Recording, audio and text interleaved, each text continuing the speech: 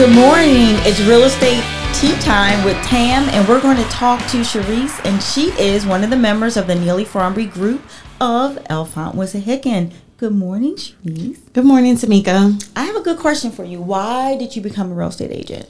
So I became a real estate agent because it was one of my passions. And coming from the social work fields, I had became burnt out.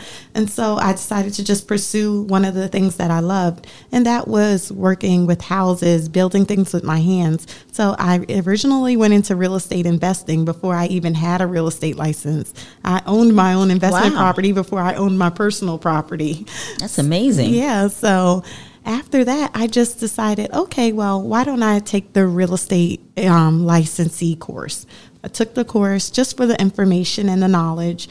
And then as things started to get tight being at home because I wasn't working my full-time job anymore, I said, okay, well, why don't I just take the exam and see if I pass it? I studied for 2 weeks. I gave myself 2 weeks. Mm-hmm.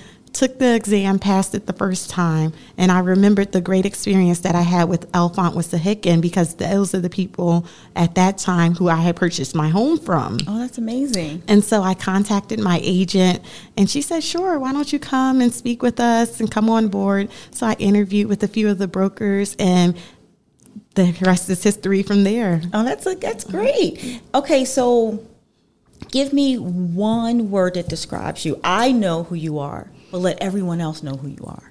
One word that would describe me would be driven.